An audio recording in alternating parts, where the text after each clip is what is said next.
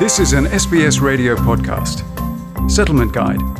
Information, issues and stories about living in Australia.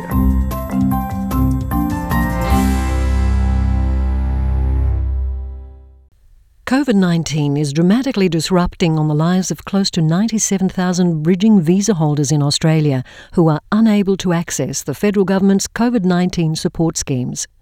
The latest ABS figures reveal that the unemployment rate has risen to 6.2%, though some economists suggest a different calculation method would paint a far bleaker reality.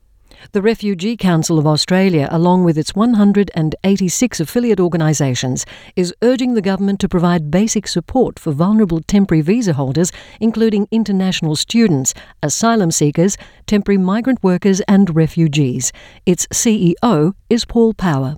Since the middle of March, tens of thousands have lost the work that they previously had and now have no income at all. And, we're aware of the fact that amongst this group, there are probably at least 16,000 children from families that have been left with no form of income. Power says based on the latest government figures, out of the nearly 97,000 bridging visa holders, some 12,000 asylum seekers who originally came by boat in 2012 are still waiting for a final decision on their refugee status, an indicator of their eligibility for government support. The great majority of people who are seeking asylum and on bridging visas have no access to a financial safety net. Most of them were managing to somehow, prior to COVID-19, it's obviously very difficult for people who are on short-term visas which are rolled over on a regular basis to maintain a job because, a lot of employers are concerned about whether or not people have got the right legal status for employment. Ansari Mohammed, Queensland State Manager of Brothers in Need, a non-for-profit organisation formed by community support workers of Islamic faith,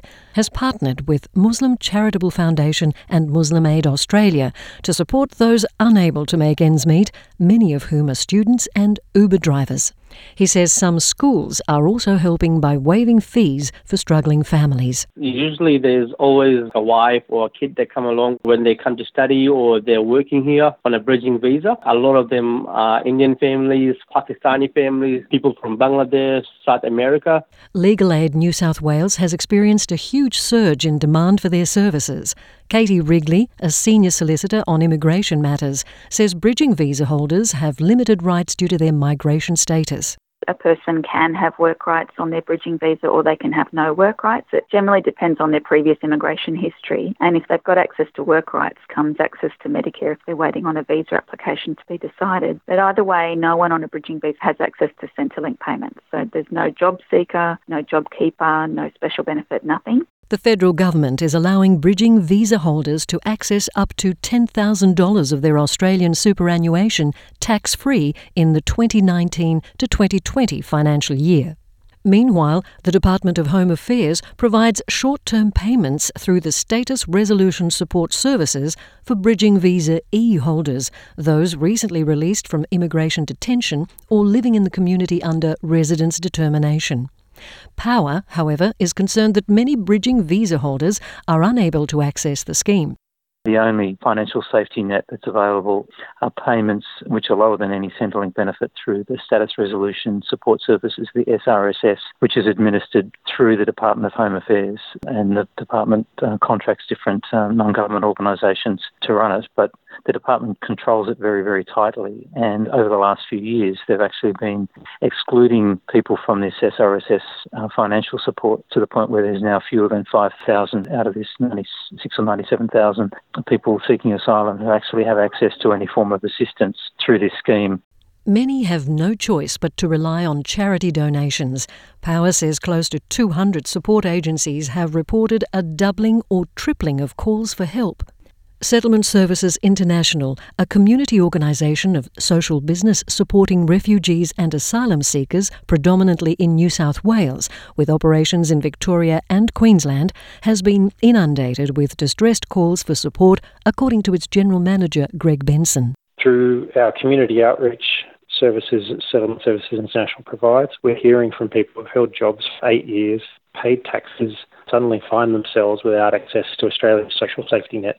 Power says charities are struggling to keep up with the high demands in particular localities such as Sydney's Auburn, Blacktown, Liverpool and Dandenong in Melbourne, where many refugee and asylum seekers are based. But it's actually almost impossible for people to be able to survive just on charity assistance alone when they've got no income at all for food, for rent, for clothing, medical care, electricity and all their basic needs. So this is the great challenge, and sadly because the situation's actually getting worse week by week, because people who lost work in March, each week any remaining funds that they have are disappearing, and it's very much literally a hand-to-mouth existence for people.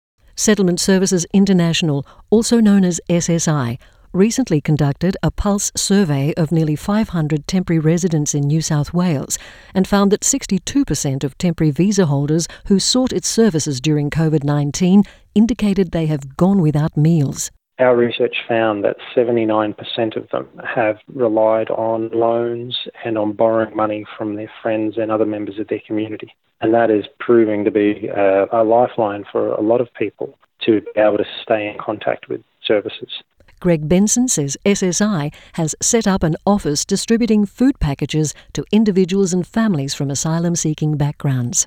He encourages the wider community to donate $20 and $50 care packages to help the needy.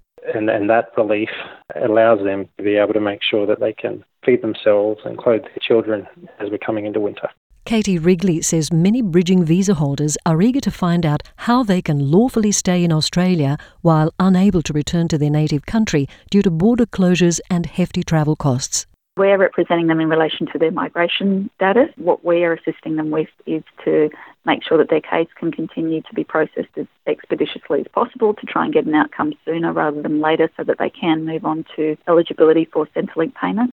A recent study conducted by the University of New South Wales, Settlement Services International, Red Cross and the University of Melbourne found that people who are on insecure visas experience significantly higher post-traumatic stress disorder and depression symptoms than those with secure visas, and were 2.5 times more likely to report suicidal intent.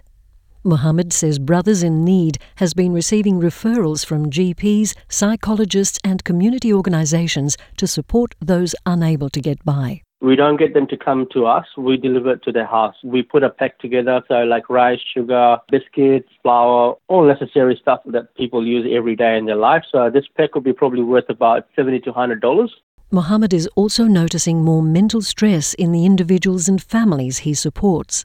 They're more affected because on the back of their mind, they don't have work. They lost their job. So some people might have got a loan that they're struggling to pay. So there's lots to it. Homelessness is a real threat for many bridging visa holders, with 76% of the SSI survey respondents reporting they could not afford to pay their rent or mortgage on time. Katie Wrigley says some bridging visa holders are forced to live in precarious conditions. There's some creative options, but they're not good ones. They're sleeping on trains, sleeping in cars, relying on charity is at the extreme level that we're seeing in terms of clients that traditionally would have been able to support themselves are now, without income support, it's very tough at the moment. Australia may have flattened the curve, but Paul Power says the government needs to step up to avoid further catastrophe. We can't leave people in our community with no means of support. This is disastrous from every perspective, including disastrous from the perspective of public health. And, what we've seen in other countries, Singapore being the clearest example of a country that thought it had coronavirus under control, but neglected the situation of the poorest migrant workers who were living in crowded circumstances in dormitories. It resulted in a second wave of coronavirus infections, which was larger than the first.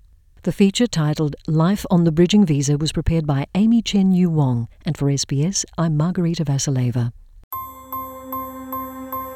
This was an SBS radio podcast.